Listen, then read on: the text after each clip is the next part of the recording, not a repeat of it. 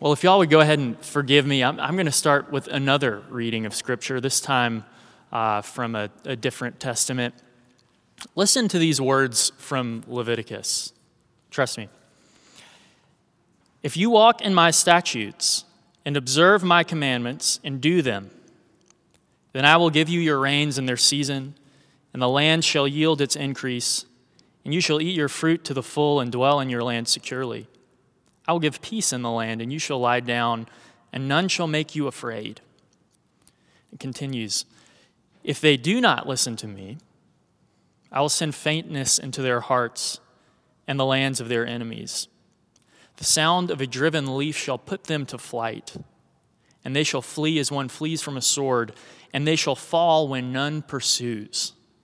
They shall stumble over one another, and they shall have no power to stand before their enemies. I think it's funny, isn't it? We turn to masters of cultural criticism and think pieces and various columnists and look at what we find in the most overlooked book of the most overlooked testament in Scripture. Listen again. The sound of a driven leaf shall put them to flight, and they shall flee when none pursues. Does that sound familiar to you? It certainly sounds familiar to me. It's, of course, a description of fear. And I would say that fear is probably one of the defining large-scale cultural sentiments of our present moment. I am no master of the large-scale cultural sentiment, but this one seems clear to me. Fear is a pervasive condition of our abiding moment. Whether you are right or left, or you identify as liberal or conservative, whether you're a Christian or not, I think fear is a common denominator for most of us. We're afraid of losing certain ways of life. We're afraid of losing our rights. We're afraid of engaging with people we dislike. We're afraid of losing power. Some of us are afraid of a new president. Some of us are afraid of an old president. And this doesn't even mention the kind of low-level anxiety that many of us carry in our hearts deep into the night that keeps us up and burns insatiably. Anxiety is, of course, one of the most commonly experienced mental illnesses in the country. I think there are around 40 million people in the United States today who experience anxiety, who have a diagnosis of that. And then I'm sure that over the past year that number has only increased. But what is striking to me as a Christian is that Scripture tells us again and again and again and again and again, over and over, both testaments, all over, to not be afraid. It is pretty much unilaterally condemned in the Bible. There are, of course, sections in wisdom literature that encourage a healthy fear of the Lord. That's not what I'm talking about. That's a sort of humility before a God who holds all things in his hands. The fear that I'm talking about is something very different. Again, the words of Leviticus, for the Christian, to live in fear is to flee when none pursues, to run away at the sound of a leaf. I'll spell that out for you. For the Christian, fear makes no sense. It makes no sense. And yet, how many of us, so many of us, baptized Christians, run all over the place, running away from no one? But just listen to these lines of a song that we just heard sung beautifully. For God alone my soul in silence waits. From him comes my salvation. He is my fortress. I shall not be shaken. And then just listen to all of the names that this one psalm has for God. God is a refuge. He's a hope. He's a fortress. He's a salvation. He's a glory, a power, a steadfast love. He is a rock.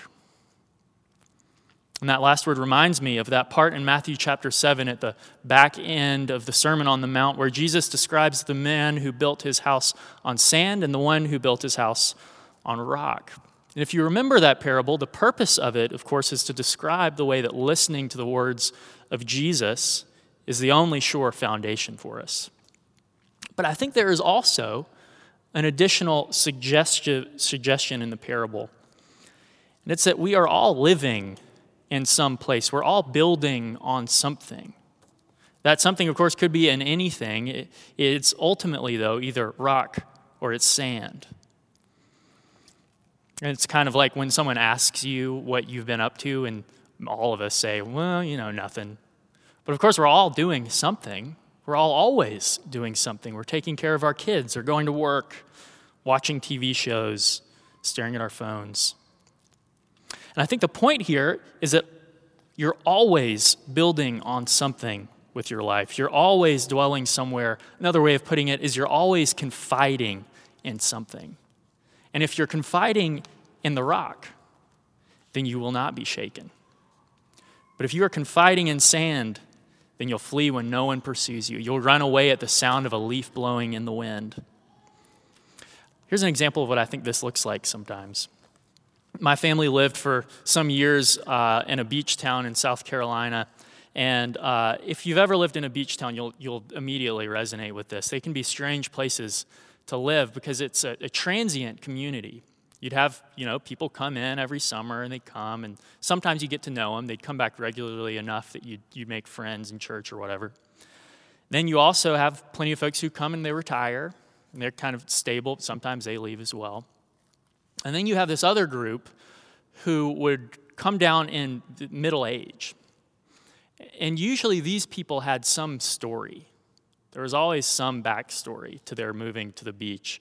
Maybe they were, running away from a marriage that didn't work. Or maybe they had some job deal that fell through, but they moved to the beach to find something new. They moved to the beach to find some new life. But of course, the beach is just like any other place in the world.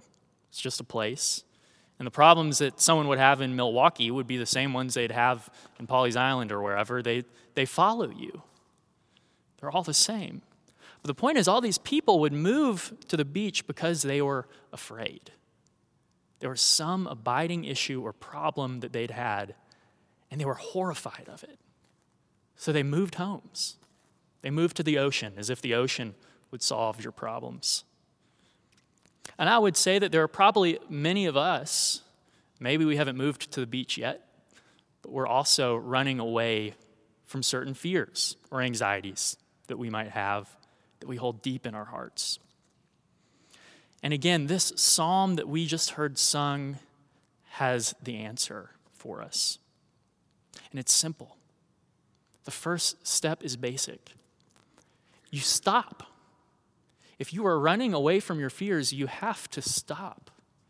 You have to stop and wait in silence. Here again, the words of the psalm. For God alone, my soul in silence waits. From him comes my salvation. He alone is my rock. I shall not be shaken. So you have to stop running away from your fears, and you have to quiet your soul to enough of a degree that you can hear from the Lord himself, the one who is a sure foundation. And the psalm points out people who don't do this very well. Verses 3 and 4 are about David's enemies who seek to gain power by violence. And then in verses 9 and 10, there's this section that describes those who set their hopes on wealth, and whether they achieve that wealth through honest means or extortion or robbery, it still doesn't help. It says you set your heart on wealth, and you are but a breath in a delusion. Wealth will not remove your fear. More money will never remove your anxiety. And the answer, of course, is that repeated refrain. It wasn't repeated in our reading, but if you look at the actual psalm, it says it twice. For God alone, my soul waits in silence. He is my fortress. He's my salvation. So that's the first step. You have to stop and wait on the Lord. You have to pause long enough to learn just what it is that makes you afraid. And the even scarier part is, I think you have to do it every single day. For some of you, that could look like taking time before you go to work. For others, it could be stopping by the chapel that's right over here. For some of you, it could look like a more contemplative, meditative practice. For others, it could literally be sitting in your car before you walk into a business deal. But you must stop and wait on the Lord and affirm that he is your strength and salvation. Stop running. It won't save you. That's not the last thing, of course. After you've quieted yourself, this psalm teaches us, and you discern what you're afraid of, you do what the psalmist says in verse 8. He says, trust in him, God, at all times. Pour out your heart before him, for God is a refuge. See, I think it could be tempting to read verses 5 and 6. If you look in your bulletin, you'll see it. And then verse 8 is contradictions. One says, wait in silence. The other says, pour your heart out to God. But they aren't a contradiction if you know what prayer is and what it feels like. Both are part of what it means to turn to God. They both describe what it looks like to invest your fears in God. They both together describe what it's like to build your house on rock. You quiet your soul, you discern what your fears are, and then you offer them to the Lord. You pour them out at his feet. And I think plenty of us are somewhat afraid to do this. Most of us, I would imagine, I feel this way sometimes. You feel as if your fears are a problem, so you just don't address them at all. But clearly that's not what this psalm means. If the answer is to pour out your heart to God, then it means he wants to hear the things that you're afraid of. And so your fears are not a sign of some problem. It's if you only bury those fears that it becomes a problem.